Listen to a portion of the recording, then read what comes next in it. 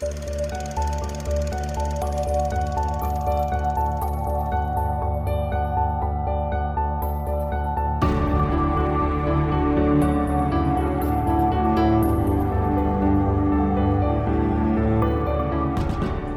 I'm Sophie. Hi, I'm Paul. And we are SP Film Viewers.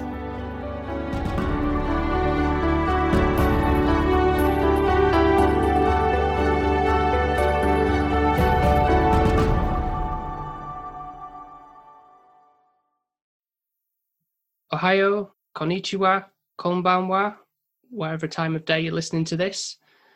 This episode, we have a special guest all the way from Japan. We'd like to welcome Taya from For the Love of History podcast. Hello. Ohayou gozaimasu, konnichiwa, and konbanwa to you too. Thank you very much for joining us on this episode. Very excited to be talking about all things Japan related. Yes, me too. I love Japan. That's why I moved here. So Yeah. You're from a little island, not in the mainland of like Tokyo or anything. So I'm in the southwestish part of the banana that is Japan. Mhm. So I live on an island called Shikoku, and it's a pretty big island. It's not like a teeny tiny one. Yeah. And the prefecture that I live in is called Ehime. Any cultural hotspots in there? Is there anything, what kind of things have we got going there for So- people who wanted to visit? Yeah, for people who want to visit, we have something called Dogo Hot Spring, and it is the oldest hot spring in all of Japan. It's like over 2,000 years old. It used to be the Imperial Hot Spring. Like there's a whole room that nobody's allowed to go into because the emperor and his family comes, but they haven't come since like the 90s. So yeah, so we've got Dogo Hot Spring. For any poetry enthusiasts, the city that I live in, which is Matsuyama, is the haiku capital of Japan. So we've got a lot of haiku tourism, and we have one of the last 12 original castles in Japan called Matsuyama-jo, Matsuyama Castle. So that's really cool. We've got a couple little spots here. That's really cool. So we'd been to a fair few like temples and stuff, and when we'd been to our trip out to Japan, and yeah, that was really nice to take in the culture that it's so vastly different from what we're used to here in the UK. Most certainly is. Yeah. And for the temple lovers, we actually have a something called the Shikoku Ohenro, which is a pilgrimage of 88 temples. So people go walking for like months. I think it takes 3 months to do the whole thing walking. But if you don't have 3 months to spend, you can also get on a bus and do it in like 2 days. So That's good to know. right. Where are you from originally, Taya? So I am originally from Kansas, but my dad was in the military, so we moved around a lot. So I've never spent more than 5 years in any one place. Straight away I was thinking of Dorothy. Yeah. In my In head. Kansas. My whole life. Exactly. Yeah. So born in Kansas, me, Dorothy, the tornadoes. It was Yeah. the whole thing. Then I moved to Nebraska and then Virginia, and I spent about 4 years in Germany, moved to little old Idaho, and now I'm here in Japan. Yeah. I don't know. Amazing. And what was the reasoning for moving to Japan? Was there any particular calling for that? Yeah, so in university, I studied teacher education, so I was going to be a teacher, and we had to choose an emphasis. So I chose Japanese history. I loved it. Everything about it was so fascinating. And after I graduated, I was a long-term sub for a year. I was offered a permanent position at the school, and I had like a little bit of an existential crisis, like, no, is this going to be my whole life forever? I know what you're meaning. So then I Googled, like, how can I live and work in Japan? And then the job that I'm at now popped up on the Google, and I applied for it. 2 months later, sold my car, sold all the stuff in my house, packed my life into 2 suitcases, and came to Japan, not speaking any Japanese.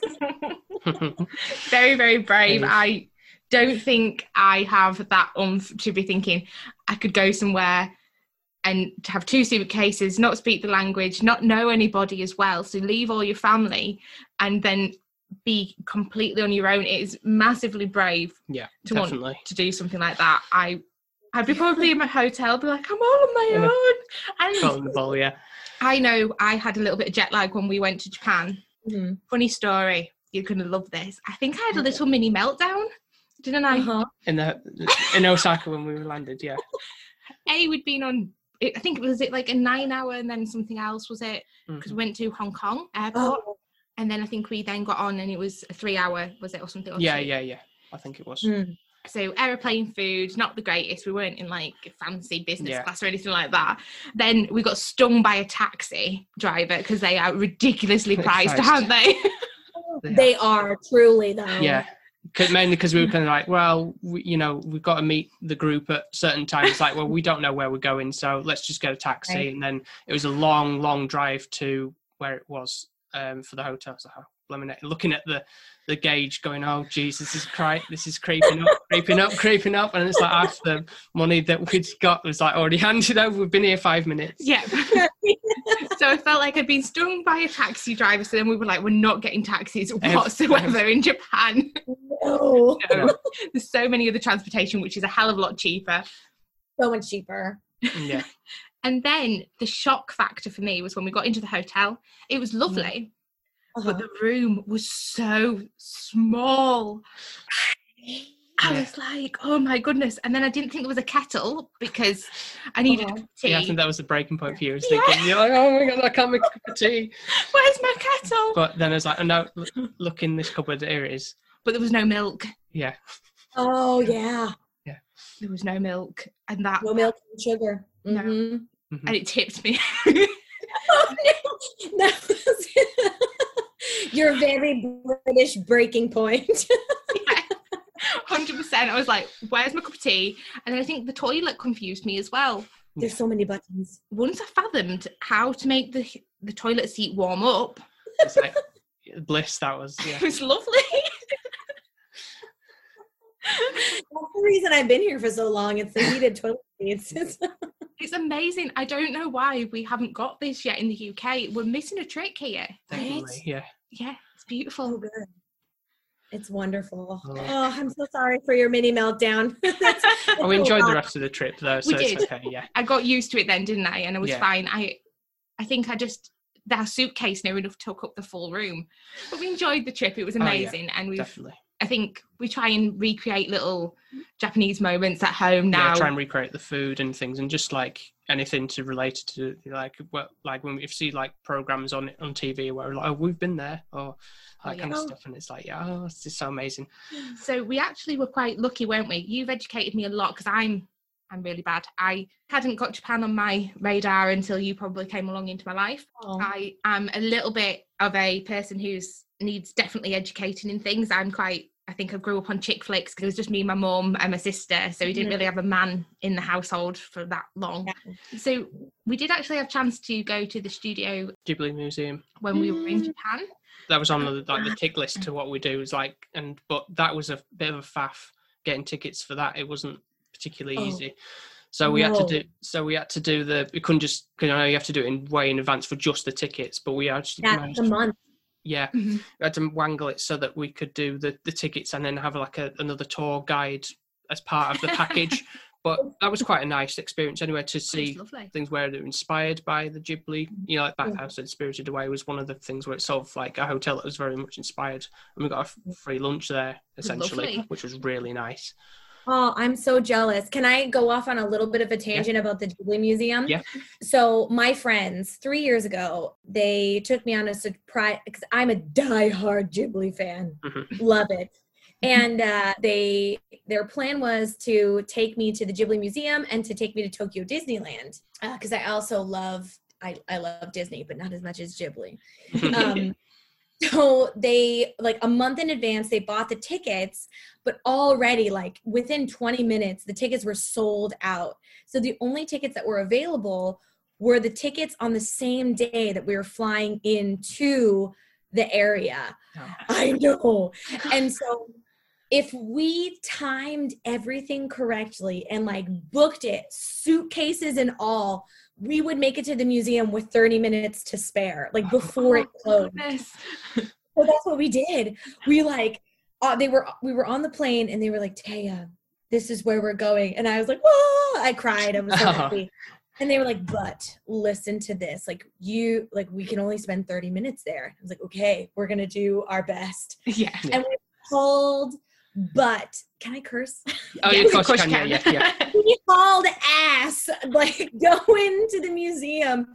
And we somehow like we're going around the back. And I was like, it's closed, like bawling my eyes out, like, oh, it's closed, like I can't go. Oh my God, all my dreams are ruined. And then there was a worker there who was like, oh, do you need to get in? And we were like, yes.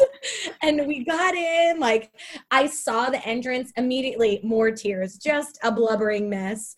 And then my two friends were like, Taya, just go, just enjoy. And they were like two very worn out parents sitting on a bench, just like going like this while I frolicked through the museum for like 30 minutes. Amazing. It was the greatest. So that was my 30-minute tour of the museum. Oh, bless you. It is quite big though, isn't it? So I can imagine you like literally having to run around this museum. Running. Literally running around. And like yelling at my friends from across the way, like, I'm having so much fun. It is absolutely amazing.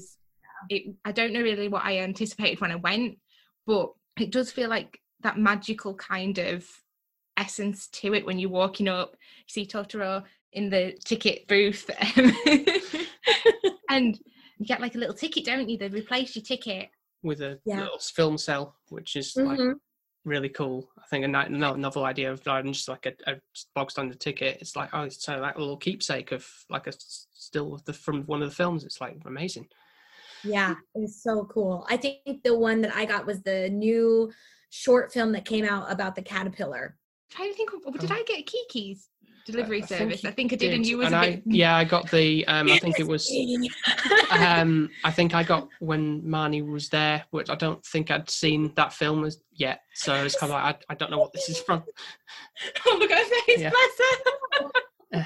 You got this freaking caterpillar. You guys got Kiki, and when Mari was there, oh my God. Yeah. I think that little caterpillar we went on the tour bus was like the museum that was inspired by for the park. I think it was. I think I can show you the pen I got from there as well. Little... that caterpillar. Yeah. So there was quite a nice little thing. I thought, I've got that. It's Studio Ghibli. So yeah, we bought quite a bit, didn't we, from there as well. I loved the shop. It was so crammed when we went though, wasn't it? Because obviously there was a tour guide for us, and I think there was other tours as well. So the shop was you probably, with the rules of COVID now, it would be amazing because you could actually get to see everything. Leisurely go in there. Yeah. That's the only one thing that is good about COVID, isn't it? That you do have more space, like instead of being crammed into a shop, because we wanted to buy the entire shop. That's one of our things. Oh yeah. I feel you so hard. Yeah, it was amazing. I actually bought my mum a little Ponyo plushie, wasn't it? It was so cute because she's actually, I think that's the only one my mum's seen, and my sister's seen Totoro. Yeah. So I ended up having to get her one of those. The little white one, yeah. Yeah, the little white one because she loved the little white one. I don't know why. Yeah. I know I picked up a couple of the soundtracks because I'm very big on the music, and especially the Ghibli soundtrack. Oh, right, they're gorgeous. Thankfully, because I was like there for quite a while, like I'm deciding because what's the difference between this one and this one? And thankfully, one of the staff members came along and said, "Can I help you?" I said, "Yeah, I don't know what the difference is between these two CDs." And she said, "Oh yeah, one's more of the actual score by Joe Tadashi. I could be getting that completely wrong. The actual person who does the scores for most of the Ghibli stuff." And the other one was more like apparently like a kid's sing-along version or something. So I was like, well, thank goodness you were here to help me out, because I would have probably picked the wrong one. You would have been so pissed when you got home. Yeah. Most certainly would have been. That's so funny.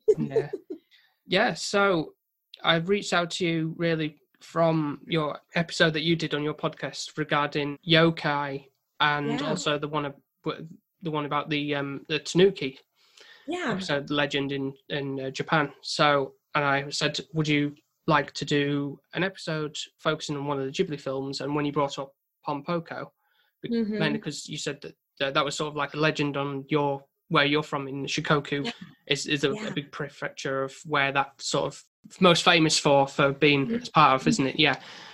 So I thought, well, this would be a pretty good one to talk to you about, because you might have more inside knowledge on more of the legend than we might particularly do. And you, as you've also stated, that you love Ghibli films anyway, so I thought that'd be the choice. So I'm a die fan, and I love Ghibli so much. We actually missed a trick here while we were in Japan, actually, to be fair to us. I saw, well, the raccoons, aren't they? I thought it was a bear initially. We saw little statues. The one with the quite largest ones with the hat and is it like the sake bottle or something? The Japanese osake and nihonshu. Yeah, we didn't actually ask our tour guide about it, but it didn't actually get a chance to say it, but we saw them all over the place and thinking, what is this thing? Is it some sort of like mascot of some kind, or? Kind of. So the tanuki that you see all around, they're actually good luck for merchants. So they're outside of lots of restaurants, lots of shops and things like that.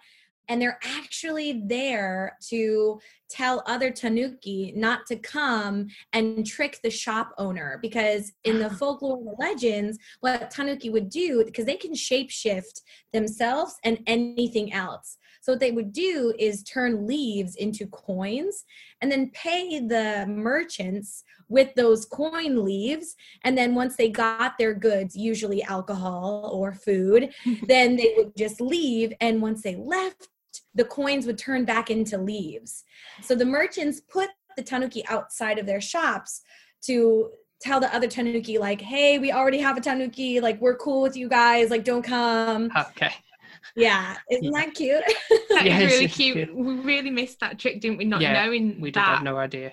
But now when you were just mentioning coins and leaves, you actually did a little bit of research, and I'm obsessed with Animal Crossing. I love it to bits. Yeah, I don't know if you're a big fan of that as well. Have you played it? I know it from my students. My students are all a big fan. It's called Doubutsu no Mori here in Japan, which means animal forest. My kids talk about it all the time. And Tom Nook, the character, yeah, he's a tanuki. I only found out about this last night, and I've been playing Animal Crossing for ages. And when we put the film on and you did some research, didn't you? And you were like, actually, this is linking quite closely with the leaves, because when you're placing items down in the shop, from the shop of when you buy from him, they start off as a little leaf icon, and then when you place the item down, it turns into that item of furniture or whatever. Yeah. So it's like, so get out of town. That's yeah. So obviously, it's very much a strong thing within the Japanese culture for that kind of thing. So but that translates to the games as well for that. So yeah.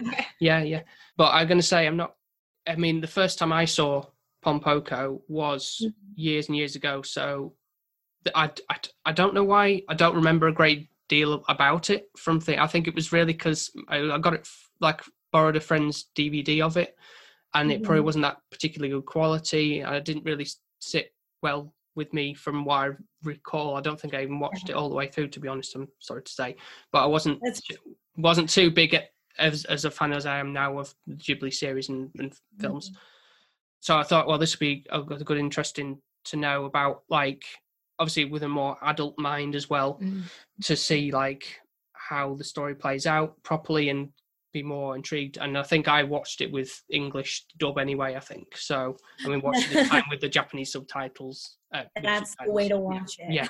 Yeah. So. Yeah, it 100% is. I've noticed for me, when I used to hate anything with subtitles or in black and white. I was really like colour girl speaking English, and then actually now it's weird when it is the English dub. It just sounds really strange. It doesn't sound. It comes across odd. I don't like it. So I noticed about 10 minutes into the film, is my best part then, because like initially I'm actually realizing I'm reading. I don't know if you like that. Yeah. And then you get into that zone of then, and that switches off, and you kind of just watching the film, but still it's understanding it. And I think exactly, the magic part comes out. So it was quite interesting because I've never actually seen this film. So we are big Studio Ghibli fans, but I think the more that I love Totoro, and Ponyo, The Spirited Away, more of kind of that. So this one's a little bit not as cutesy, I would say.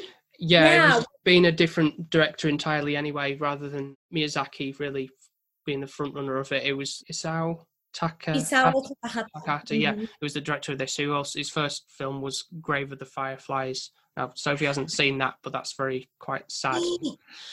Quite heartbreaking. Oh, don't make me watch it, because I will cry my eyes out. Yeah, it was quite hard hitting that one, I admit. He also did Only Yesterday. We've seen that one. That's the one with the woman who goes to obviously work in like the rice fields or wherever it is in the countryside. Also a heart-wrencher. Yeah, it was quite a nice ending on that one. I do remember that was quite touching. My Neighbour the Yamadas, which is that one, a bit like this, almost like this little short sketches with all the family, and that was quite a novel take on that from the normal Ghibli stuff. So that was quite nice. But I think my favourite one of his is the Tale of Princess Kaguya. I've probably saying that right as well. The one that was very much the one that was basically a seed, wasn't she? She was born from a seed, and then she grew up. She was born from a bamboo plant. That's so it. Yeah, a little bamboo plant, and she like popped out. She did. I loved that. I actually bought that for you because he normally puts Ghibli films down that like you want for like Christmas or birthday. And me being very selfish, was reading the back of them, thinking, which one would I enjoy to watch as well? And I was like, I think that was the first one I actually bought you, which was like, oh, this sounds really, really nice, and I like the concept behind it. That was really nice artistic style on that one, particularly. Yeah, it's a beautiful one, and it's a pretty common folk tale here in Japan. So we'll get to the art style on this one. It's more or less like the traditional Ghibli style of everything, but it's obviously got something very unique in terms of the content of the characters that we have, say the least. That is that would be the balls. Yeah. If I'm going to be frank here. I thought this was such a strange concept. I was like, I'm sure children will be watching this. Oh yes, but that's the thing. So that's the legend of the tanuki. You cannot have tanuki without malleable, weirdly large testicles. That's the nature of tanuki, and that's they are able to not only shapeshift their bodies, but they can make their scrotum turn into anything, like a human's face. They can make it an umbrella. They can make it a whole like takoyaki stand. Anything that they want to make, they can. And it's just the large testicles and the tanuki go hand in hand, and you can't have one without the other. And it's a normal part of the tanuki legend and folklore here in Japan. So it's kind of like, it is funny, like, you know, kids laugh at it like, ha ha ha, kintama, which is the name for testicle in Japanese, or testicles, not just the one. Both of them. So it is funny, and kids do watch it, but it's not really a big deal. I was quite surprised initially, like the concept behind it. I was like, that seems like a really bizarre thing to like kind of create. And who came up with that idea? Was it a man? Because it's a kind of thing, is that what they want? But then wouldn't it be painful? Like if I can imagine. Yeah, as a male, I would find that a bit hard to grasp on, like, why am I doing this kind of thing?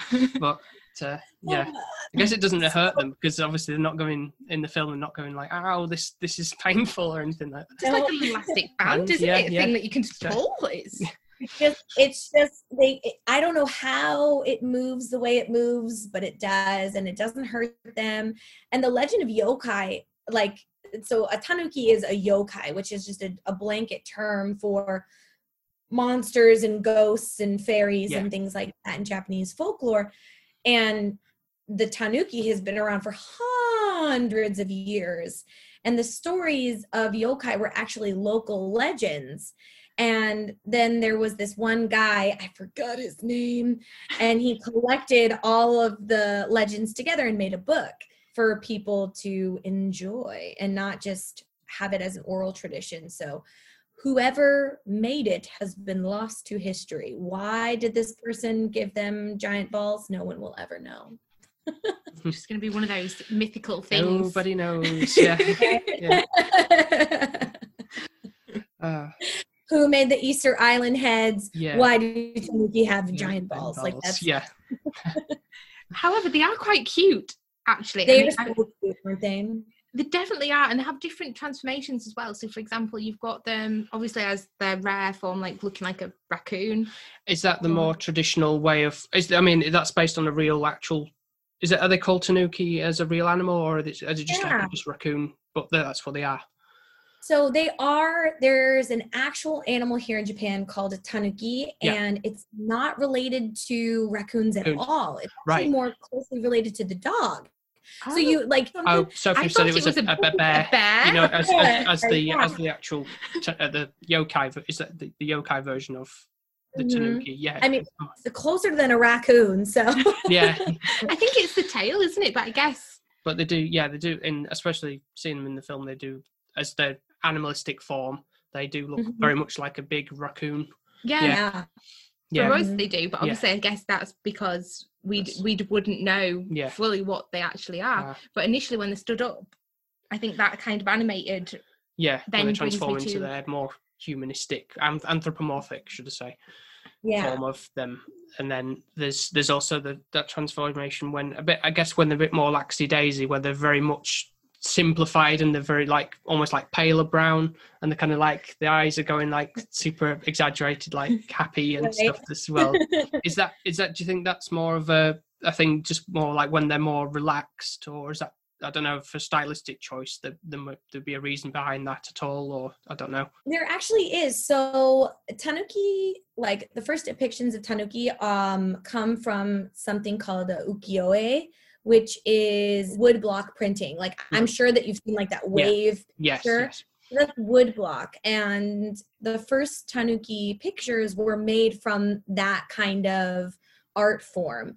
And they were very much more like their animalistic, like their faces looked more like the real tanuki, but their bodies were definitely humanoid. Right. And then in the very early, I think it was the 1920s or 30s, I cannot remember, there was a man who was a sculptor. He was a potter in Yamaguchi Prefecture, I'm pretty sure. I cannot remember. It's all in my tanuki episode podcast. So if you're interested, make sure to check that out, everybody. It's really good. I'm learning so much here, to be fair. Yeah, I'm so glad. The teacher in me is happy right now.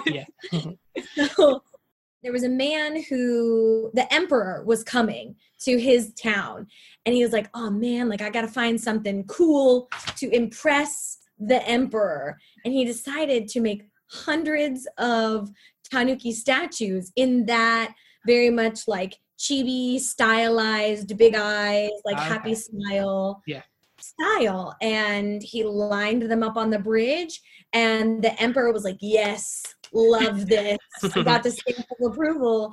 And from then on, that's how tanuki have been depicted, the yokai tanuki.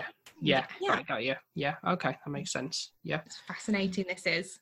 It's so much history revolving around something that is kind of looking to be a little bit more simplistic of a way of educating somebody in a film. Because I imagine for like Westerners, been quite a tricky thing to get a grasp on, really. I think obviously for the people in Japan, it'll be like a very well known kind of thing of like the past, history, almost history, Whereas for us, it might, especially with the fact of raccoons with big testicles, it's a bit like, what tone am I? Is this coming across as? Is this a bit of a joke or thing, or some of the facts of like the history of it and like behind it that might be a bit confusing for some people? But so this is why I wanted to see it again after so many years of trying to be sort of, I guess, off put because of the the testicle things, perhaps, Right. back in the day. To So- make you feel uncomfortable. I don't know. I think I couldn't take it that seriously. Perhaps I don't know. I was like, forget this. This isn't the normal Jubilee I sort of know really.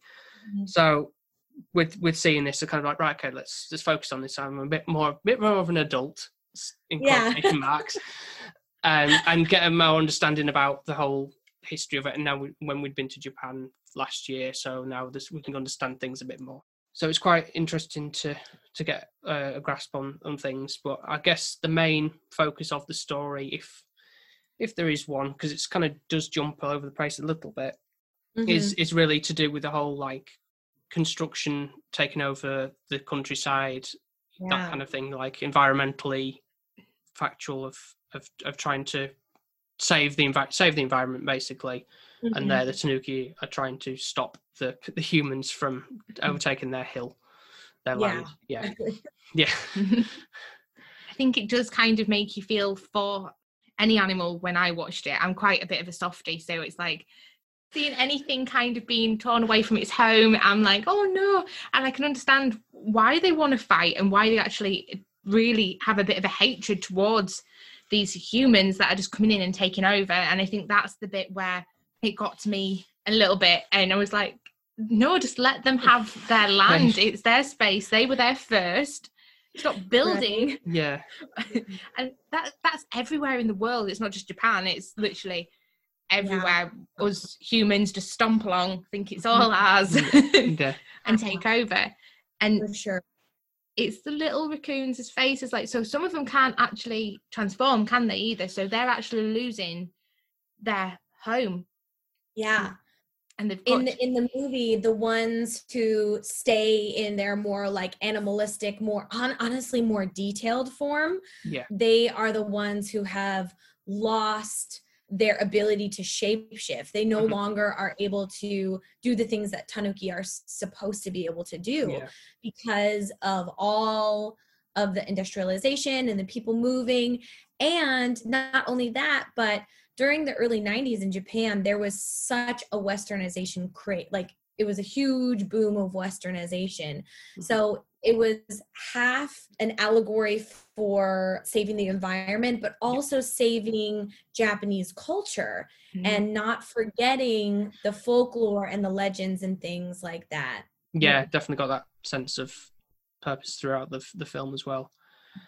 One of the early shots, obviously, when it's talking about the industrialization of the countryside, I do like the imagery of, you got that thing with the digger like ploughing into the hill mound, destroying the wilderness, and then immediately replacing it with the housing thing. So it's like a large scale of that happening, taking over. And also there was like a thing where they're on a leaf, and then all the little bulldozers and everything all on top of it, eating away at the leaf to show that the industrial thing is moving in on the nature, the beauty of the nature that is the countryside and everything. It's kind of like, I can see what you're going for here. It's right off the bat. But then obviously what Sophie said about the, like the Tanuki were, hating the humans and everything. Although there's that contrast with them, they feel like they do need the humans as well, because obviously they need to get the food from somewhere. And as they are anthropomorphized, they do quite often say the tofu or tempura. Sorry, that was one of the things that they really like. Oh, and then they're almost drooling over it. So they do still need the humans at the same time. So it's kind of like getting that balance between coexisting with one another. But it's quite a sad fact that the amount of houses that keep getting built over things, like kind of incrementally destroying what's left of nature, and it's just not looking that pleasant anymore. And that goes for everywhere. It's a really like heavy children's movie. We've got like raccoons with big old balls, but also we have like the dying ecosystem. It definitely is educational with the piece that it has, because it kind of gives you the thought of obviously the environment and the safety of the animals, and obviously the population and the human greed of always wanting more. But then it also is one of those where it kind of has a light-hearted side to it, and I think it's good in that sense. But I did feel at the end I was struggling a little bit at the beginning to understand the concept, but now kind of getting clarification on the traditions and everything like that, that makes it more understandable and kind of makes you want to love it even more. Yeah. I think that's, for us, the context behind it, I think we really, really value that. So thank you so much for letting us understand it. No problem. I feel like everybody should get, like, there should be like a short cultural history thing before like Bumpuckle, like before people watch it. They need to watch this 15-minute history thing really quick to understand the rest of the movie. Yeah. I know they do try and do that at the start of the thing, but it might still be difficult for some people to get a complete grasp, like a length of the time. But the film tries to pan it out throughout this story. It's quite a long film, but I think, I don't know if what you think, Taya, whether 2 hours is too long, or it could be an hour and a half in terms of length, and that would still tell the same story. I'm a big fan of a long movie. I love a long movie. I feel like cheated when a movie is only an hour and a half. I'm like, excuse me, I need you to do longer. I think we're quite similar, because I hate a movie that doesn't give me the full completion.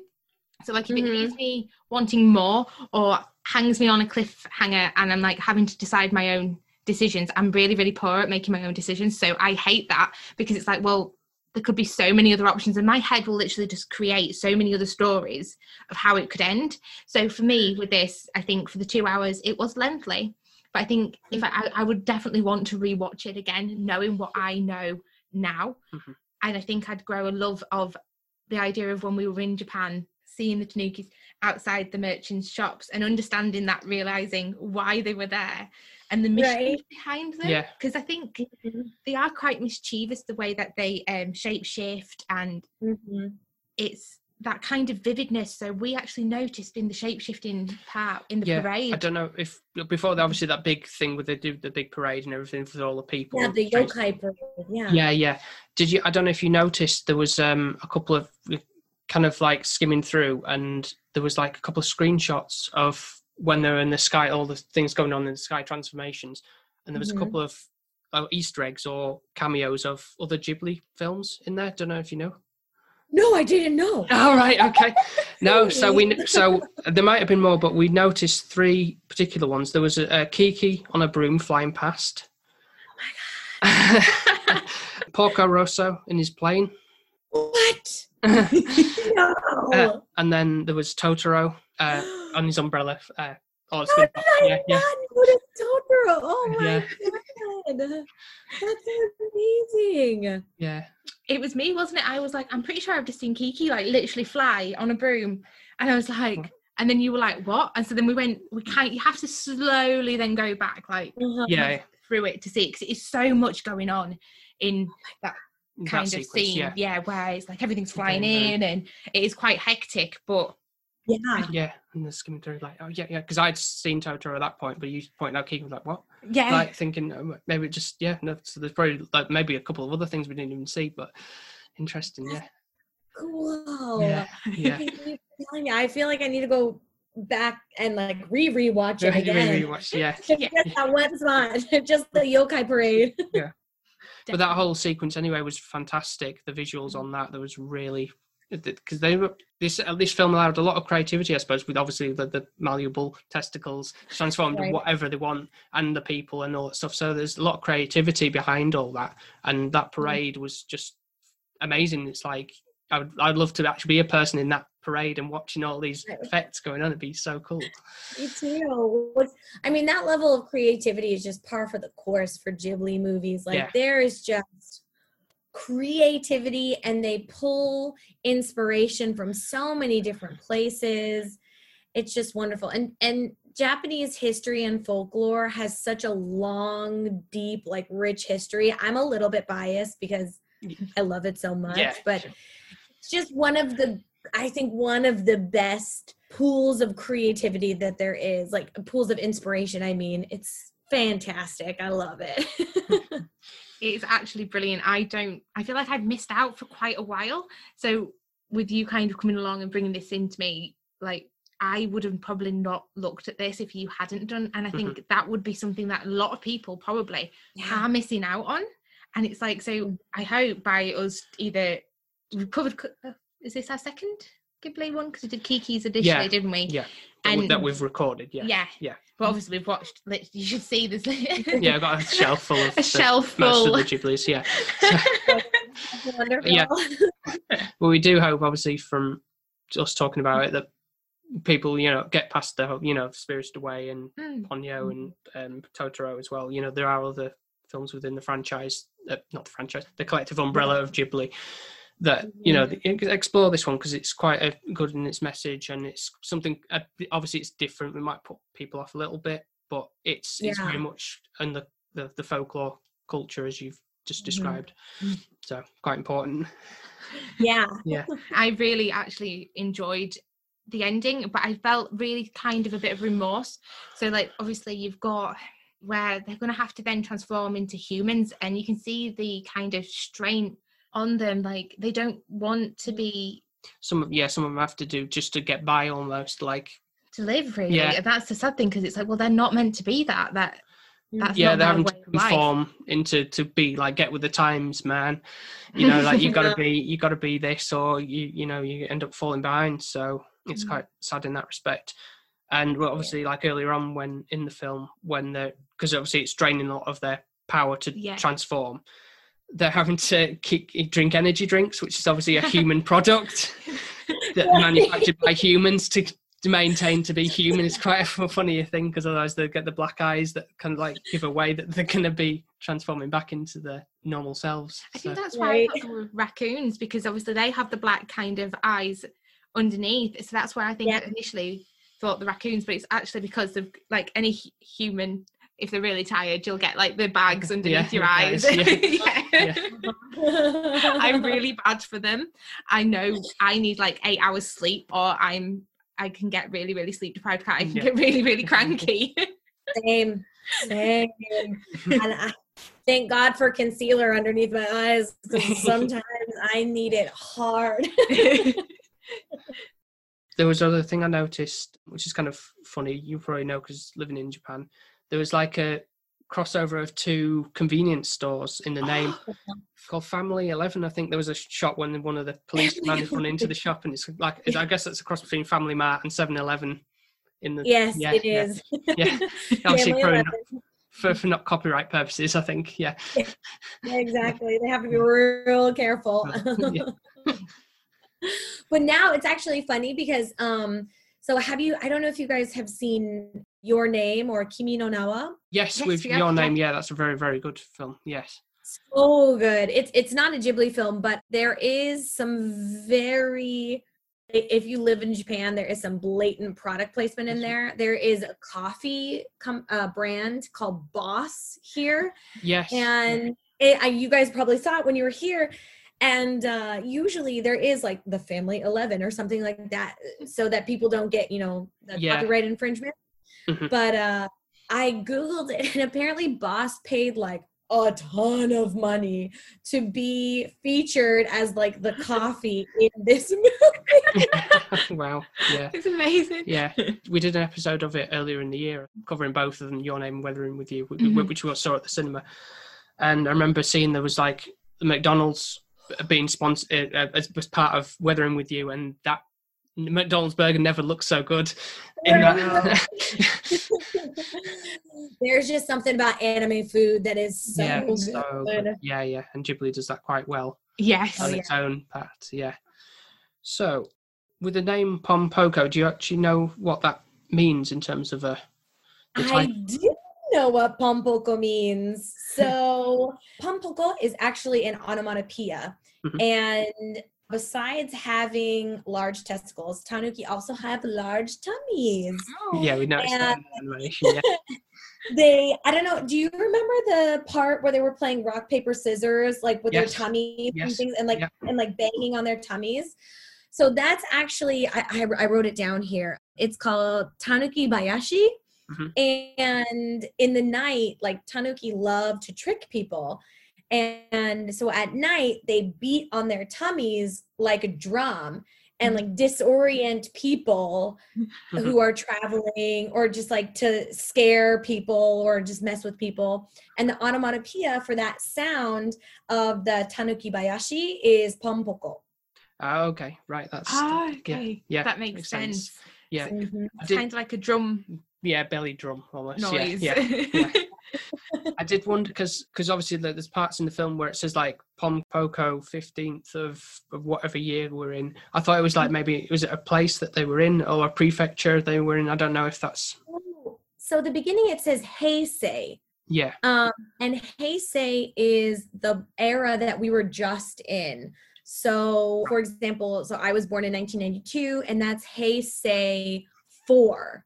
Same. Thank you. Yeah. So you are a Heisei Ninen. So You won't be. You're a bit older. Sorry, Yonen. Heisei Yonen, not Ninen. Yonen. I'm Yonen. You're Yonen. Sorry. Amazing. So here in Japan, they, of course, they go by like 1992, like 2020, things like that. But there's also era names. So the era is decided by the emperor that is ruling at the time. So I don't know if you know anything about what just happened 2 years ago, but the previous emperor abdicated and gave the throne to his son. And for the last, it was like, oh goodness, it was 30 years long. And then now we're in Reiwa, the second year. Mm-hmm. Yeah, so it changed when the emperor changed. Were we in Japan when that happened? Or there was some kind of Yeah, some political motion. thing was happening then. Our tour guide Hero, he said there was something they were waiting on announcement of whether it was to do with that or it was like a. It was to do with the name. So I don't know if it was like. So it will have been obviously to April 2019. So I don't know if you remember if anything occurred around. Yeah, so April 2019, you guys were here in April, so definitely there would have been a lot of chatter about what is the new era name going to be. Right, yeah. It's like there's like a whole like committee that's formed of all of these people to decide what the era name is going to be, and it's a huge deal.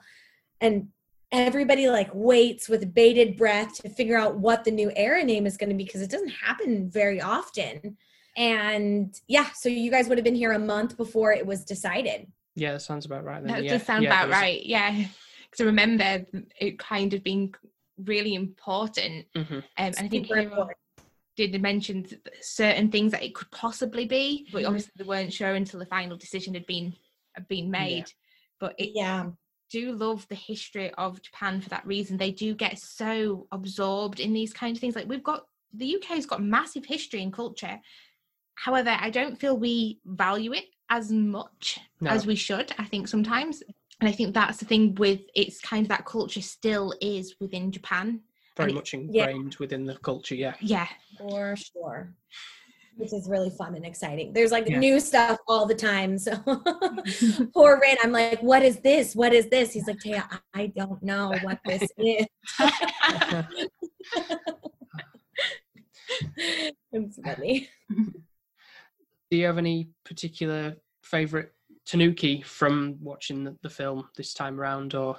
My favorite tanuki from the film is the big mama, the boss lady, Oroku, I think is her name. Orotu, I think I wrote down. Yeah. She is so cool, and I love her so much. And she is just a boss. Yeah. And actually, one of the parts that I remember I wrote down. Yeah.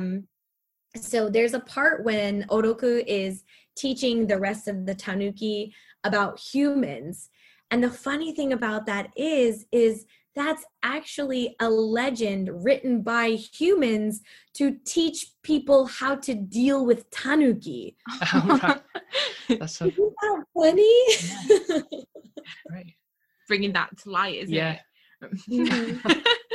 So interesting. So I love her. She's super cool. And I think she's like one of the only ones who's got her head solidly on her shoulders, like, we don't have to fight, we need to work together. Yeah, I love the first part where she kind of, the opening scene where she comes in and obviously they're all fighting against one another. Yeah. And she's then banging the drum off. Yeah. To break it up. Yeah. And she's so powerful with the way that she's saying all these things. Like, really, it's kind of highlighting war in a sense. Is there's no point in it because no one's going to win in the end if one of your loved ones dies or anything like that. Yeah. You're still going to lose something. So you're not benefiting really from doing this. Really impactful. Mm-hmm. Yeah, right. I love her. She's so great. She's my favorite. What are your guys' favorite characters from the movie? Yeah, I think I did like is it Shokichi? I think is the Shokichi. Yeah, the lead one. Who doesn't seem to have the other ones seem to have like coats or scarves that sort of define them a little bit more, but he's quite neutral in the way he looks, but he's still kind of, he's got that presence of like, who that's him and he's the lead, I guess you could call him. And the way that he's develops this interest with one of the female Tanuki, and I like how the fact that they're saying like, oh, I want to be abstinent of not doing it until the wars or they've claimed the land back, but then almost like 2 seconds later they start getting down to it, and then before long they've had kids, and it's like, yep, that's sort of life, isn't it? You can't plan too much, and things happen. And the cool thing about Shokichi's name is in Japan during the New Year, there's 3 days in the New Year where you're supposed to go to a shrine or a temple and get your omikuji for the year, and omikuji means your fortune. And there's different levels of luck. I think there's 7 levels of luck that you can get. And Shokichi is actually one of the levels of luck that you can get. It's small luck. Okay. Nice to know that. I love all of these kind of things where you find things out like this. Like our New Year is not that great, really. We just do fireworks and that's and it. Yeah. You kind of have a party, and then that's about it. And then okay, everyone's probably hungover going into the new year. That's pretty much the basic of it. There's no kind of tradition behind it. Whereas I would rather have what you guys, 100%. Super cool. I love it, and I'm always learning new things all the time about Japanese culture, obviously from Rin and his family. So it's super fun. It's really great, and I love it so much. Do you have a favorite? I think probably it was the same lady as PK. The only thing I think would be for me, there was one that I didn't like. I don't remember his name. It's the one with the red. Yeah, Gonter, I think he was called. Yeah, Gonter. Yeah. He was the one where the troublesome one. He just wanted to kind of fight fire with fire. He was just so adamant of getting it back at the humans. Yeah. Instead of trying to adapt and adjust, he just had such hate in him towards humans, and I can understand why. Yeah. But I think he just wasn't approaching it the right way, and I think he kind of didn't in the end lead quite a few deaths. I think in the end, I think he ended up dying, didn't he, with one of the, because his whole plan ended up dying. He transformed into like a big head, and then a truck came along and cut through him, and then they all just end up dead on the road. It's a bit sad. So gruesome. Not too much blood, which I guess is understandable for the rating that the film is, so it can be. So and then obviously at the very end, when obviously everybody's doing the thing like living in the human world and everything, some of them can't, and they're back to their animalistic forms.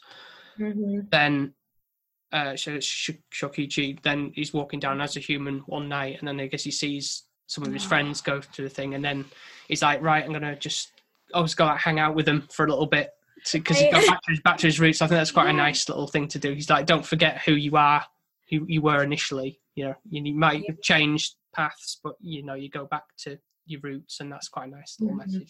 Right? That's a tearjerker. That one got me. I'm not gonna lie to you. I was thinking though they should have done it sooner. So like the fact is, like, as them being humans, they could know that obviously bring food in for them. They wouldn't have to be struggling as much. So kind of looking after their own. You just thought maybe, but I think maybe now that bit at the end, that tearjerker makes you think, for me anyways, that that support is there, the humans that can transform, Mm-hmm. can go out and kind of provide for the ones that have lost that ability to be able to do that. Mhm. It does. I think the ending for me was more where I understood, and because there was a lot of in-depthness, and especially at the beginning when I was thinking they were just raccoons that could pull the testicles, and I was like, I really don't understand. I don't understand the concept at all. Movie right now. Balls and raccoons, what's happening? Yeah. So I'd even got the concept wrong completely, but then in the end it is definitely a tear jerker. It makes you feel quite humble and connected to life and nature, and you should actually appreciate what you've got on your front door a little bit. We shouldn't keep a bit of we can adapt and grow as people, but still keep some of that nice greenery that we've got in the nature, in the thing, to not forget about that. But and then there's obviously that little fourth wall breaking bit at the end, just before the credits roll. It's almost like people stop being, animals have rights too, almost, kind of thing. Don't forget about them. It's one of the things I really like about living where I do. So Shikoku is really countryside, and it's actually called the land of Tanuki from time to time. From like the OG, like the old people there, they still refer to it as that, because we have a lot of shrines and temples dedicated to Tanuki, because they used to be worshipped as gods, and they're just in front of the city hall in my city is a shrine dedicated to one particular Tanuki who helped a clan during the Warring States period. So there's a clan called the Taira, and she looked after that clan when they were going to war during the Warring States period. And people still leave her like giant bottles of sake and food and things like that. It's really cool. It's super cool. I love that about the place that I live. It's lovely. And so that was brought up, I remember, in the film as well. They kind of made a point of that one of them, when they brought other people in from Shikoku, that there was, and he mentioned about, if there everybody worships, there's no grievance with the thing. They kind of just, as soon as they see the Tanuki, they kind of like very much bowing to them and everything. So they're very much more, rather than in Tokyo where it's all just tower buildings and everything, just no respect for the environment, which is and it holds true to today. Very much so. It really does. It's beautiful. I love it. Okay, I think we'll go to the rating now, if you're ready to do that. So TK?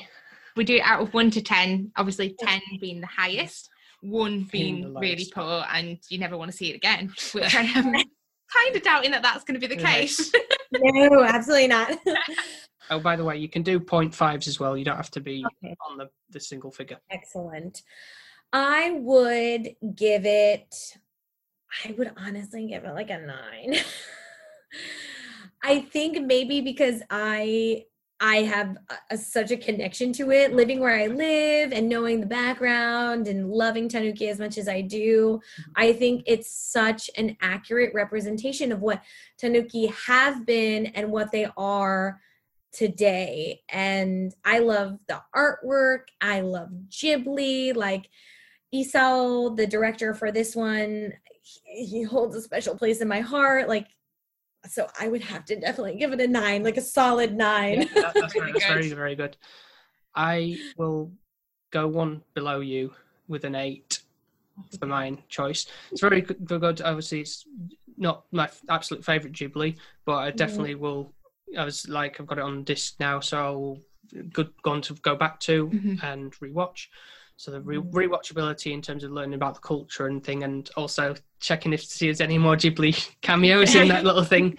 And the sequence with the parade is just fantastic. The way that, the creativity in that is amazing. And also with all just the transformation they do for all the other points as well, with the turn to statues and things like that. It's just really, really cool. Yeah, and the message across is quite a strong one as well. And quite important. So I do recommend this for people to check out, from regular stuff from your Totoros and your Ponyos and stuff like that. So Totoros, your Ponyos, your Bento Cheetos.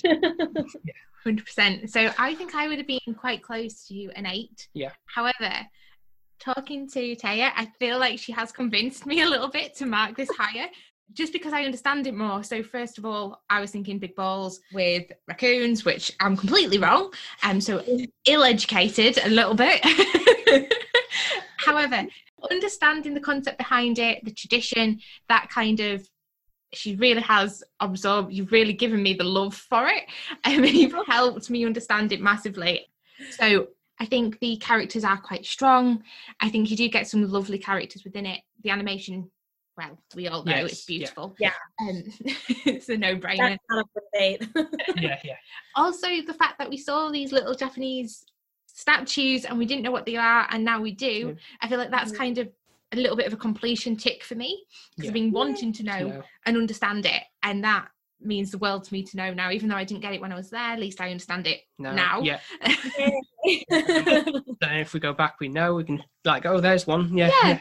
That can... I took a picture of it and I thought it was so cute, but the relevance and the meaning behind it wasn't there for me. Also linking Animal Crossing as well, which I absolutely adore.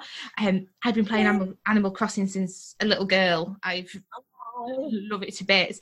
So I am definitely going in the middle of you two. I'm going to go in 8.5, and it is definitely a strong 8.5. It probably would be a 9, just because of the love that you've oozed into me to really enjoy this film. I think it's definitely now, after speaking, I want to go back, not straight away, but and rewatch it. Yeah, it's 2 hours. I get it. Yeah. And rewatch it and understand it to its fullest. Full potential, Yeah, 100%. Yeah. Awesome, yes. Yay. I feel like my job is accomplished. Yes. My little teacher heart is so happy. I have educated and helped you love Tanuki as much as I do. Definitely have. Very much so, yeah. So thank you so much for all your knowledge. You're amazing to talk to, and it's been a lot of fun as well. You've been brilliant. I've loved Japan and I've loved the culture, and you kind of educating has been our little tour guide again for the day, it feels. Your virtual Zoom tour guide. So thank you very much, Taya, for joining us on this episode. Do you have anything you'd like to plug? I know you've got your Instagram, but is there anything else, anywhere else people can find you, or is it just there for the episodes? Pretty much Instagram for my podcast, For the Love of History. I'm trying Twitter, but I'm so bad at it. Don't worry about it. I'm awful. There is a Facebook page, but pretty much everything that's on Instagram goes straight to the Facebook page anyways. So the main place to find everything is on Instagram. I post all of the relevant pictures and everything on there. I keep the stories on there. So if there's any new listeners out there who want to go listen to the Tanuki episode or the yokai episode or anything, there's the pictures on there on the Instagram anyways that you can always find. So yeah, and then you can find you on the Spotify and iTunes and all that good stuff. Everywhere that you obtain your podcast, you can find me. Yeah. And of course that goes for the same with us as well. So we're on Spotify, iTunes, wherever you get your podcasts from.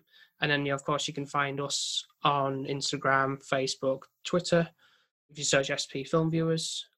Also, I'd like to say we've actually got a little merch store we've set up now on TeePublic is the place you can find us. So if you search for, I'll probably put a link on the page or something like that in the description. But obviously, if you just want to search SP Film Viewers on TeePublic.com, then you can find some designs. So you can get like t-shirts, you can get banners, you can get masks. Really relevant with the times. Very appropriate.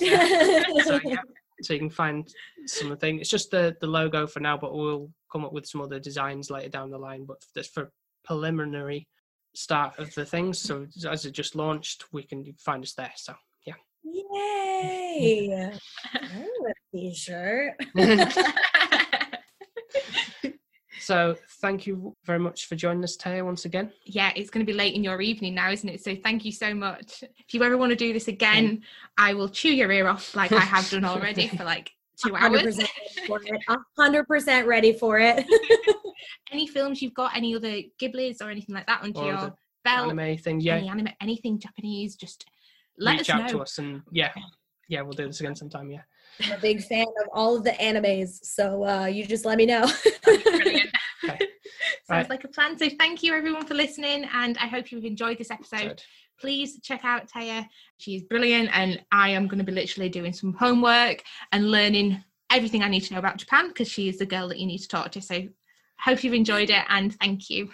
Thank you very much, everybody, for listening, and we'll speak to you next time. Bye.